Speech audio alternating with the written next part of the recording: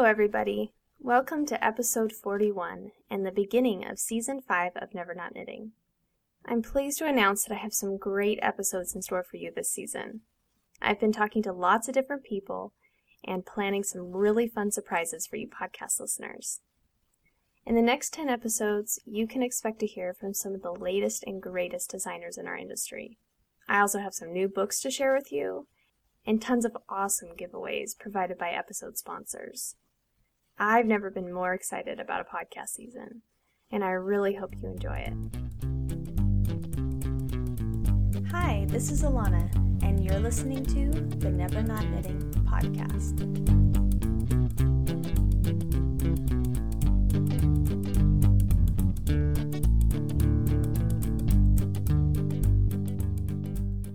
This episode of Never Not Knitting is brought to you by Knit Circus Online Magazine.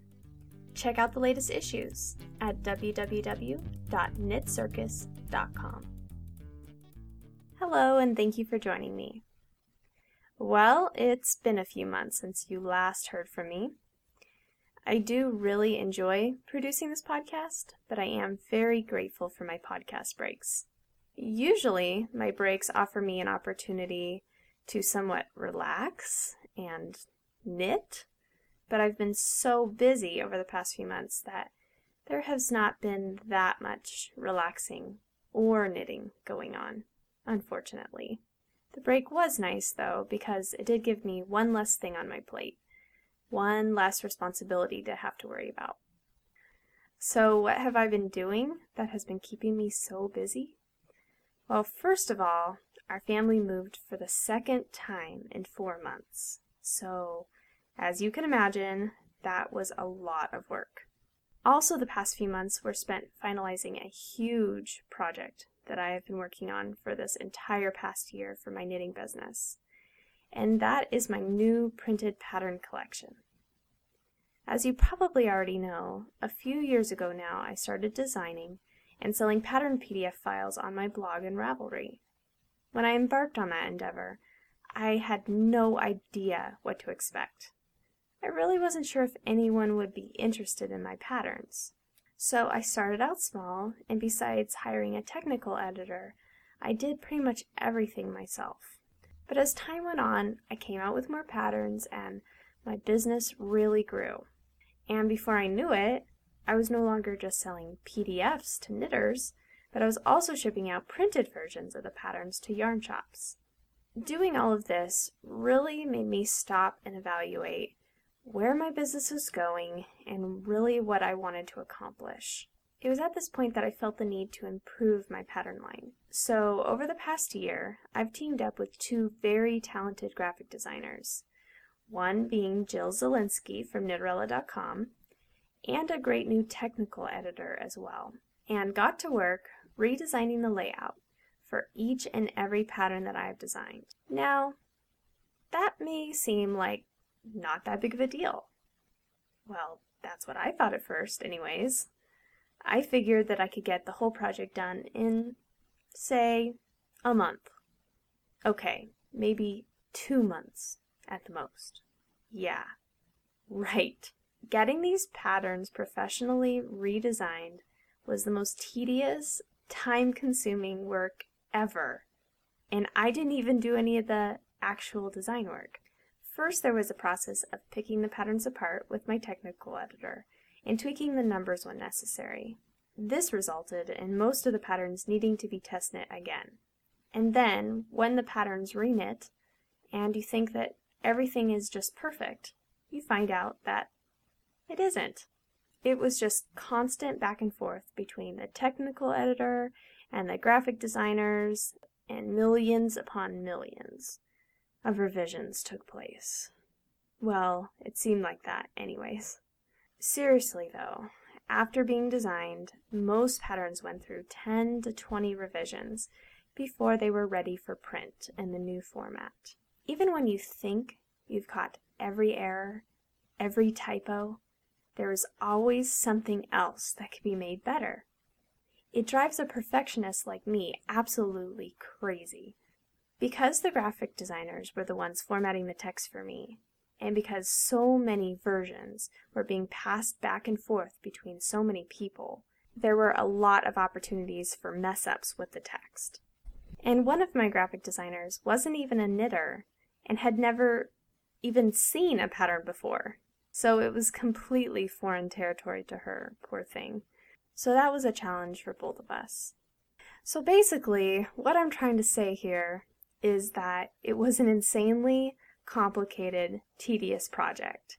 And I had absolutely no idea what I was getting myself into with this. Despite the challenges, though, it was the best decision I have ever made. I wasn't sure if I would ever see this day, but the patterns are all done now and all professionally printed on this glossy cardstock. And they are absolutely beautiful. I truly am so proud of them. These graphic artists I work with are extremely talented, creative people, and they contributed their own artwork to each pattern. The result is a collection of patterns that are themed and include unique hand-drawn illustrations. Each pattern is a little work of art. I'm pretty sure that my graphic designers and technical editor hate me and never want to work for me again after this monstrous undertaking, but yeah, it was worth it. They really turned out great. If you'd like to see my new printed pattern line, please visit my blog at nevernotknitting.com for more information. I posted lots of pictures of my new printed paper pattern children. Yes, I love them that much. Remember that if you'd like to purchase any of these patterns, the PDFs are available online, as always, but these new printed versions are only available through yarn shops. I have a list of the pattern stockists available on my blog. If you don't see your yarn shop listed, please invite your yarn shop owner to contact me for information. So, while I was on break, in the middle of pattern editing and moving, I was able to add a new design to the collection, and that is my shawl-collared cowl pattern. And if you remember, this is the design that I was working on with the Misty Alpaca Chunky yarn. The shawl-collared cowl is, well, a shawl-collared cowl.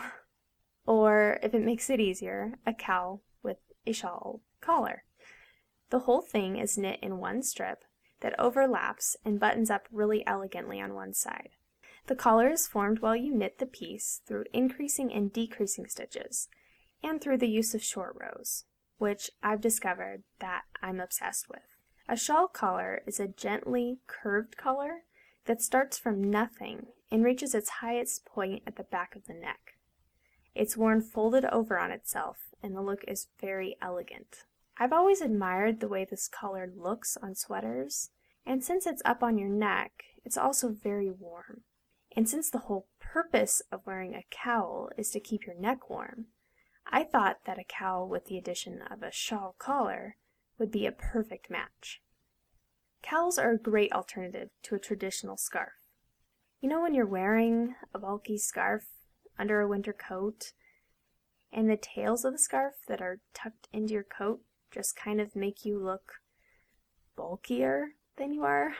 It's for this reason that I'm only really into lightweight scarves, or scarves that I can tie around my neck and keep them out of the way. The point of wearing a scarf is to keep your neck warm, but all that excess fabric, especially in really long, bulky scarves, can be just a really big bother and seriously get in the way. So a cowl is nice because it does its job very well. It keeps your neck really warm, it stays in place, and it looks great under a jacket. And with a cowl, you don't have to worry about an unruly, long scarf unraveling or getting caught on things, or, has this ever happened to you, getting accidentally dipped in the toilet water when you're trying to use a public restroom? Or, say, falling into your food when you lean over a restaurant table? Or maybe serving as an accidental strangling device if you step on it All of these things have unfortunately happened to me, and as you can see, scarves can very well be a hazard, a menace to society. So protect your loved ones and knit them a cowl. If you're concerned about their safety and about their neck staying warm and about them not looking overweight in a winter jacket, you'll do the right thing. As I already mentioned, I knit this cowl out of the Misty Alpaca Chunky yarn, and it turned out so luxurious. Alpaca is a really warm fiber anyways, so having the bulky weight wrapped around your neck is extremely warm. You of course could use any bulky weight yarn to knit this cowl, but I really recommend the alpaca. It's just so soft, and the drape is really nice for this piece, and it makes the collar lay down really nicely. As I shared before on a previous podcast episode, I originally was asked to design this pattern from the yarn shop Jimmy Bean's Wool to show off their new exclusive landscape colorways that they have available in this Misty Alpaca Chunky yarn. The cowl that I made is knit in a solid, since when I designed this they didn't yet have the landscape colorways available, and it looks great in a solid. But if you like the variegated colorways, check out the landscape collection. I've always enjoyed the way that Misty Alpaca blends their variegated yarn. It's not too crazy, it's very well blended, and the landscape colorways are no exception. They're really soft and really pretty, and since this cowl has such a basic stitch pattern, I think it would accommodate this kind of multicolored yarn really nicely. So besides the cowl and the pattern project monstrosity, I've also managed to finish up a few small knitting projects in the past few months.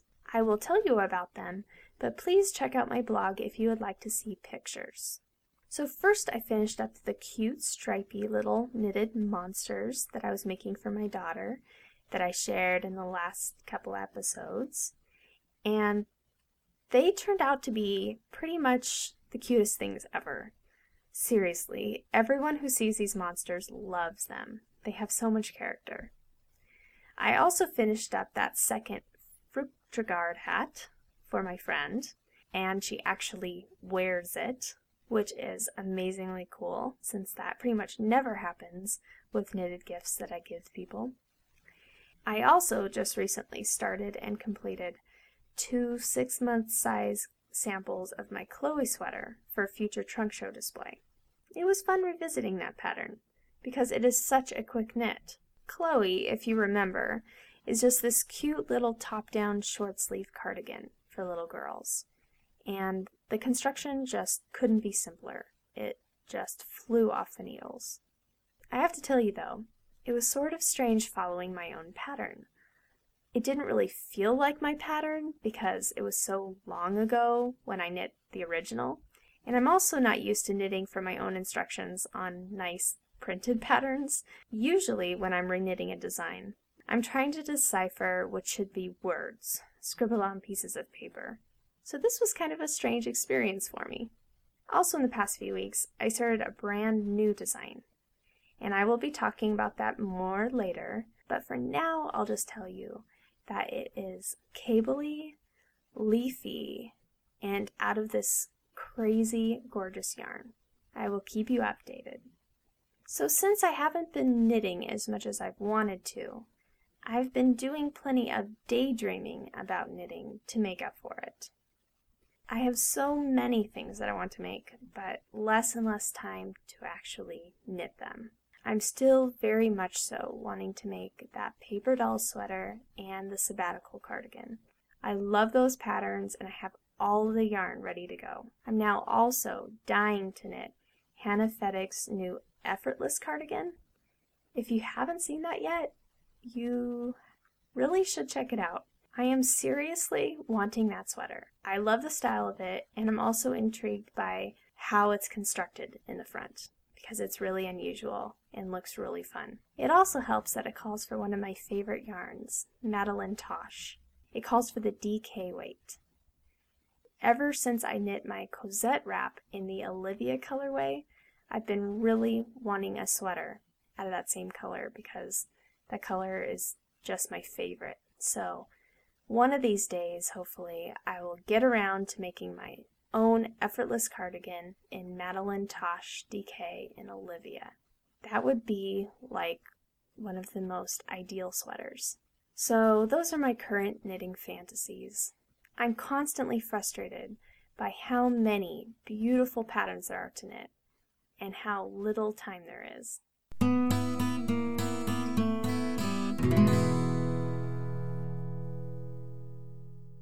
So in this episode, I wanted to introduce you to Knit Circus Online Magazine. I started corresponding with Jala Spyro, the editor, earlier this year, and have become more and more familiar with this company. This magazine is really cool and has a really interesting business model. Right off the bat, I was attracted to this magazine's content. It's not just about knitting. It also has baking recipes and sewing patterns. And since knitting and baking are my first two loves, this immediately spoke to me. The other unique thing about Knit Circus is this. It's an online magazine, like I previously said. It offers free articles, interviews, reviews, and pattern previews, just like Twist Collective. The only difference is that you can purchase the entire collection of patterns for a very reasonable price. The fall collection, for instance, offers 25 knitting and sewing patterns for only $7.99, and the gift issue of Knit Circus is only $6.50. So with Knit Circus, you can get 25 patterns for around the cost of one knitting pattern from Twist Collective. So I just thought that was pretty cool and a really good value. But if you're one of those people that doesn't want 25 more patterns in your library, and there is just one pattern that you're interested in, you do have the option of purchasing individual patterns from the Knit Circus pattern store for $3.50 each. The other great thing about Knit Circus I found is that there is a very nice variety of patterns offered.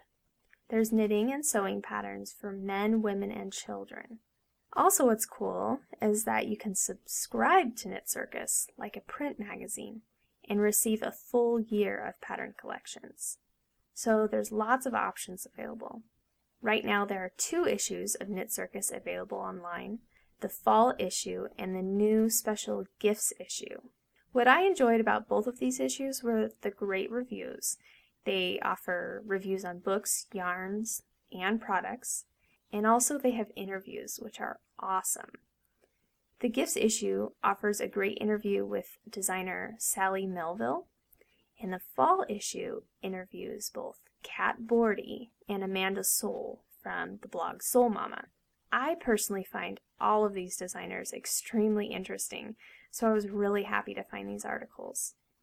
Additionally, both issues contain lots of wonderful knitting patterns of all kinds, and the gift issue, of course, focuses on smaller projects, such as hats, scarves, and mitts. I'm really interested in submitting designs to this magazine in the future.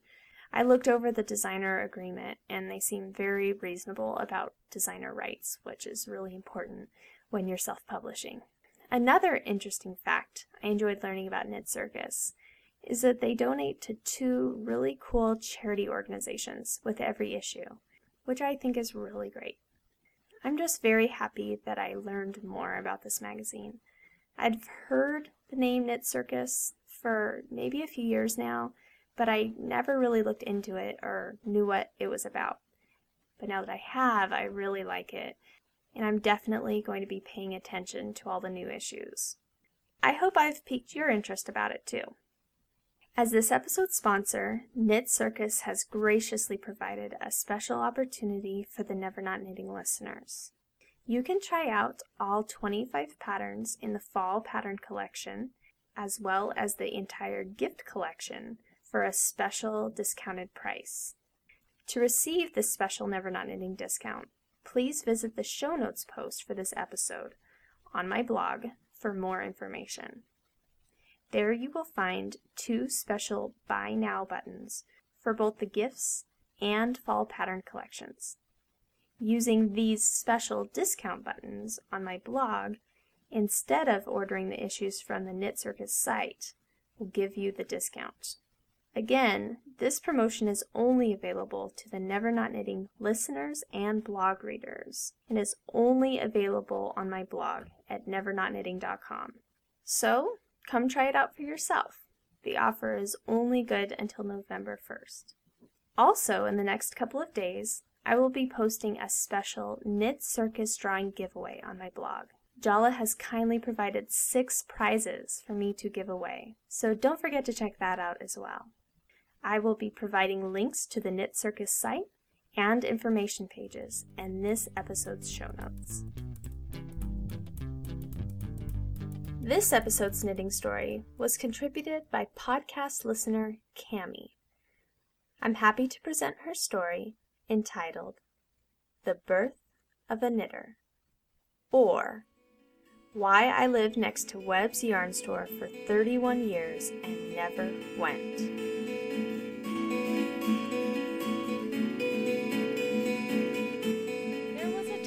Yarn wasn't a part of my consciousness. Knitting was not a part of my skill set. That time was not so long ago, actually. It was less than 2 years ago. This is a story about how I went from crafter to knitter to wholesaler and back again in just moments. I am a crafty girl. I love crafts. It's genetic. My mom is one of the most talented crafters I know, and the house I grew up in contained her fabric room. And yes, buried somewhere deep within the stacks of beautiful fabrics laid thread, yarn, hooks, and knitting needles. But I never thought anything of it.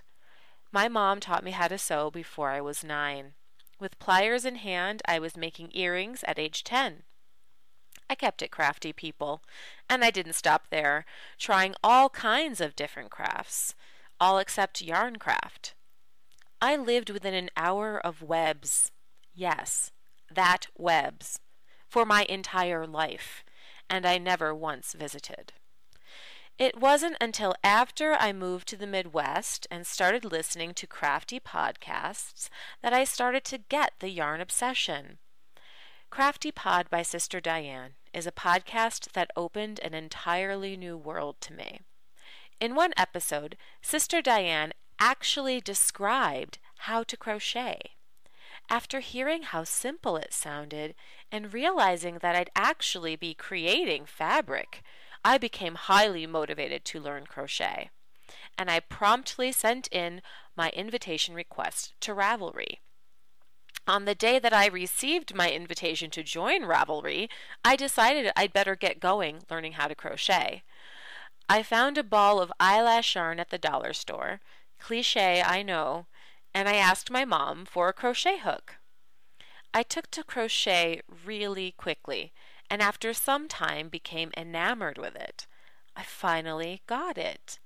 I knew what all the fuss was about. I loved yarn. And I felt like crochet was a survival skill. I thought I could make anything, even if I were stranded on a deserted island like those people on Lost, I would be okay. I was empowered. I was crochet and proud. But I started to hear knitting calling my name. My early attempts at knitting had proven, well, not exactly unsuccessful, but rather tedious and slow. To be truthful, I didn't like the slow process of knitting English. I just didn't like it. I put down the needles for about a year. But when knitting called my name again last spring, I had to answer. After thinking about it for months, I pulled out my sister's old bamboo needles and started to knit. I was still knitting English, and I was determined to like it, but it was still slow. There had to be a better way. I thought it was time to try Continental. I still couldn't get my needles to fall into a rhythm, and it was even slower than knitting English. But I was highly motivated to learn knitting. So I tried something.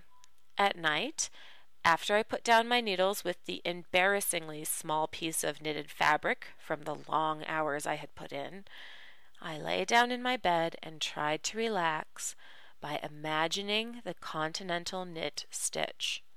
How would I hold the yarn? How would the needles move? How could I make that clumsy movement fluid? Wait a sec. Wait. It clicked. I sat up straight in bed, flicked my lamp on, grabbed my needles, and started to go. I was knitting continental. Or so I thought. After flying through a huge piece of striped garter stitch fabric, which turned out to be a cute and colorful felted bag, it was time to master the purl stitch. So I again consulted my knitting manuals, but I was bothered by something. It didn't make sense that I should have to pull my yarn to the front of my work just to purl. Is that what knitters actually did? Well, I guess that is what they did. So I decided to go ahead and knit a rectangle in stockinette. I had 1 ball of Lion Brand woolies and size 12 needles. I followed the continental purl instructions as best I could with my fumbling fingers. And I actually did get a little rhythm going, but these purl rows still seemed to take forever. Yet I stuck with it, and eventually I did make something out of that stockinette rectangle. I even crocheted a pretty ruffle on one end and connected the other 2 corners together to make a cute scarf, which I called the Oriana Scarflet. Then I stuffed it into a drawer and moved on to my next project. I was still bothered by this slow continental purl. I knew that the novelty of knitting would wear off, and soon I'd be back to crochet, never to return if I didn't do something. So I searched for continental purl on YouTube. One video that caught my eye described the Eastern European way of purling. The best thing about this stitch was that the yarn stays in the back of the work. Sold. I was on board and ready to go. I watched the video a few times and quickly picked up the technique. Out of curiosity, I clicked on the Eastern European knit stitch and discovered that what I was calling continental had been Eastern European all along. Like many crafters, I had a drawer full of finished objects and next to nothing to do with them. One day, I mustered up all my courage and stuffed my cute, multicolor felted bag with a bunch of handcrafted stuff and got myself to a quirky boutique in the posh part of Mexico City, the city which I now call home. And that is how I met La Dueña. When I inquired at the boutique about selling my items, I was told that I'd have to ask La Dueña, meaning the owner, who was about to arrive. Just then, La Dueña, a woman dressed all in white, with a gold belt and a yellow and green duster, floated into the store. She was shiny, elegant, and slightly intimidating, but she greeted me warmly and politely looked at my original creations. To my surprise, she gravitated toward my knitted items. "I'd like a lot of these," she said, pointing to the Oriana Scarflet. "Con flores, with flowers, y grandes, big ones, in many colors." Whoa! What? She liked my scarf? My knitted scarf? Next, she motioned toward the felted bag, which I had just brought along to hold my items. "Did you make this?" she inquired, fascinated. "Yes," I replied. "I designed it, too." "I'd like a lot of these, but grande, and I want a flower, grande." I nodded, took her contact information, gathered my samples, and walked out of the store in a daze. She liked my stuff. She wanted to buy lots of my stuff. I couldn't believe it. I was elated, but my mind was reeling. I didn't think La Dueña had any idea how much yarn or how much time it took to make just one felted bag. But if I got a knitting machine, I could make felted bags quickly. Yet the cost of yarn, the cost of the machine, well, I'd easily make that back in the first few months. But the more I thought about it, the less sense it made. I wasn't going to make big felted bags. I could still sell my Oriana Scarflets, though, right? In order to determine price, I timed myself and found out that it would take me an hour to knit the scarf without the crocheted edging or the big crocheted flower. And even after 20 minutes, I began to get bored. Where was the joy? I didn't want to spend my summer knitting boring scarves while I should be out having fun. Knitting is fun, relaxing, and amazing, but it becomes a chore when you have to do it. I put down the scarf, and I didn't regret it. I declined the order from La Dueña, and I think it's better that way. I'm back to knitting just for pleasure and discovery. I recently learned the long-tail cast-on in a knitting class. So what's in my knitting future? Cables, perhaps? Thank you, Cami, for sharing your story with the podcast. I'll be linking to Cami's blog and Ravelry page in this episode's show notes, so be sure to pay her a visit. Well, that's pretty much it for today's episode. Please join me back on October 15th for episode 42. And I'm just telling you this now. The next episode will be awesome. It is not one to be missed. I'm going to be having a very, very special guest joining me, one of the biggest names in the knitting industry. So be sure to listen. As always, the show notes for this podcast can be found on my blog at nevernotknitting.com. I'm also over on Ravelry.com as nevernotknitting, and you can email me at nevernotknitting@gmail.com. Thank you so much for listening, and I'll see you next time. She won't even do the dishes. The house plants, they're all dead. Yeah, her needles are a-clicking from morning until she goes to bed.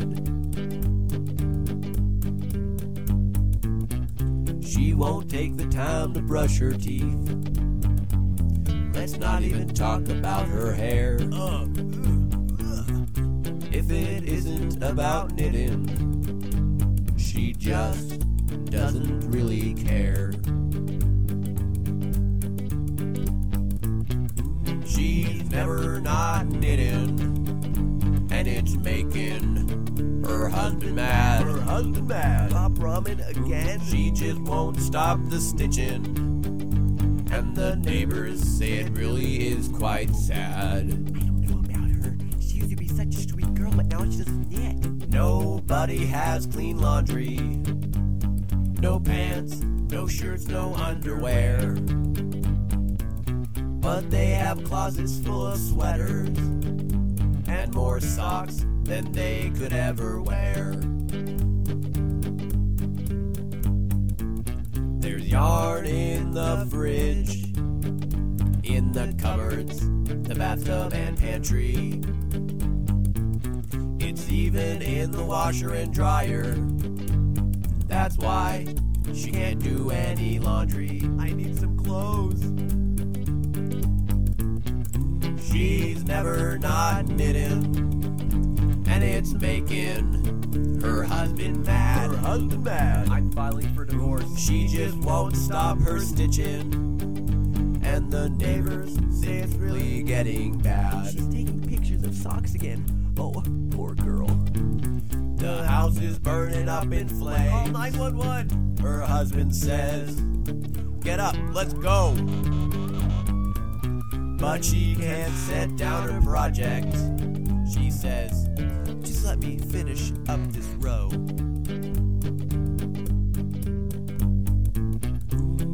she's never not knitting, and it's making her husband mad. Her husband mad. She just won't stop her stitching, and, well, she's losing all she had.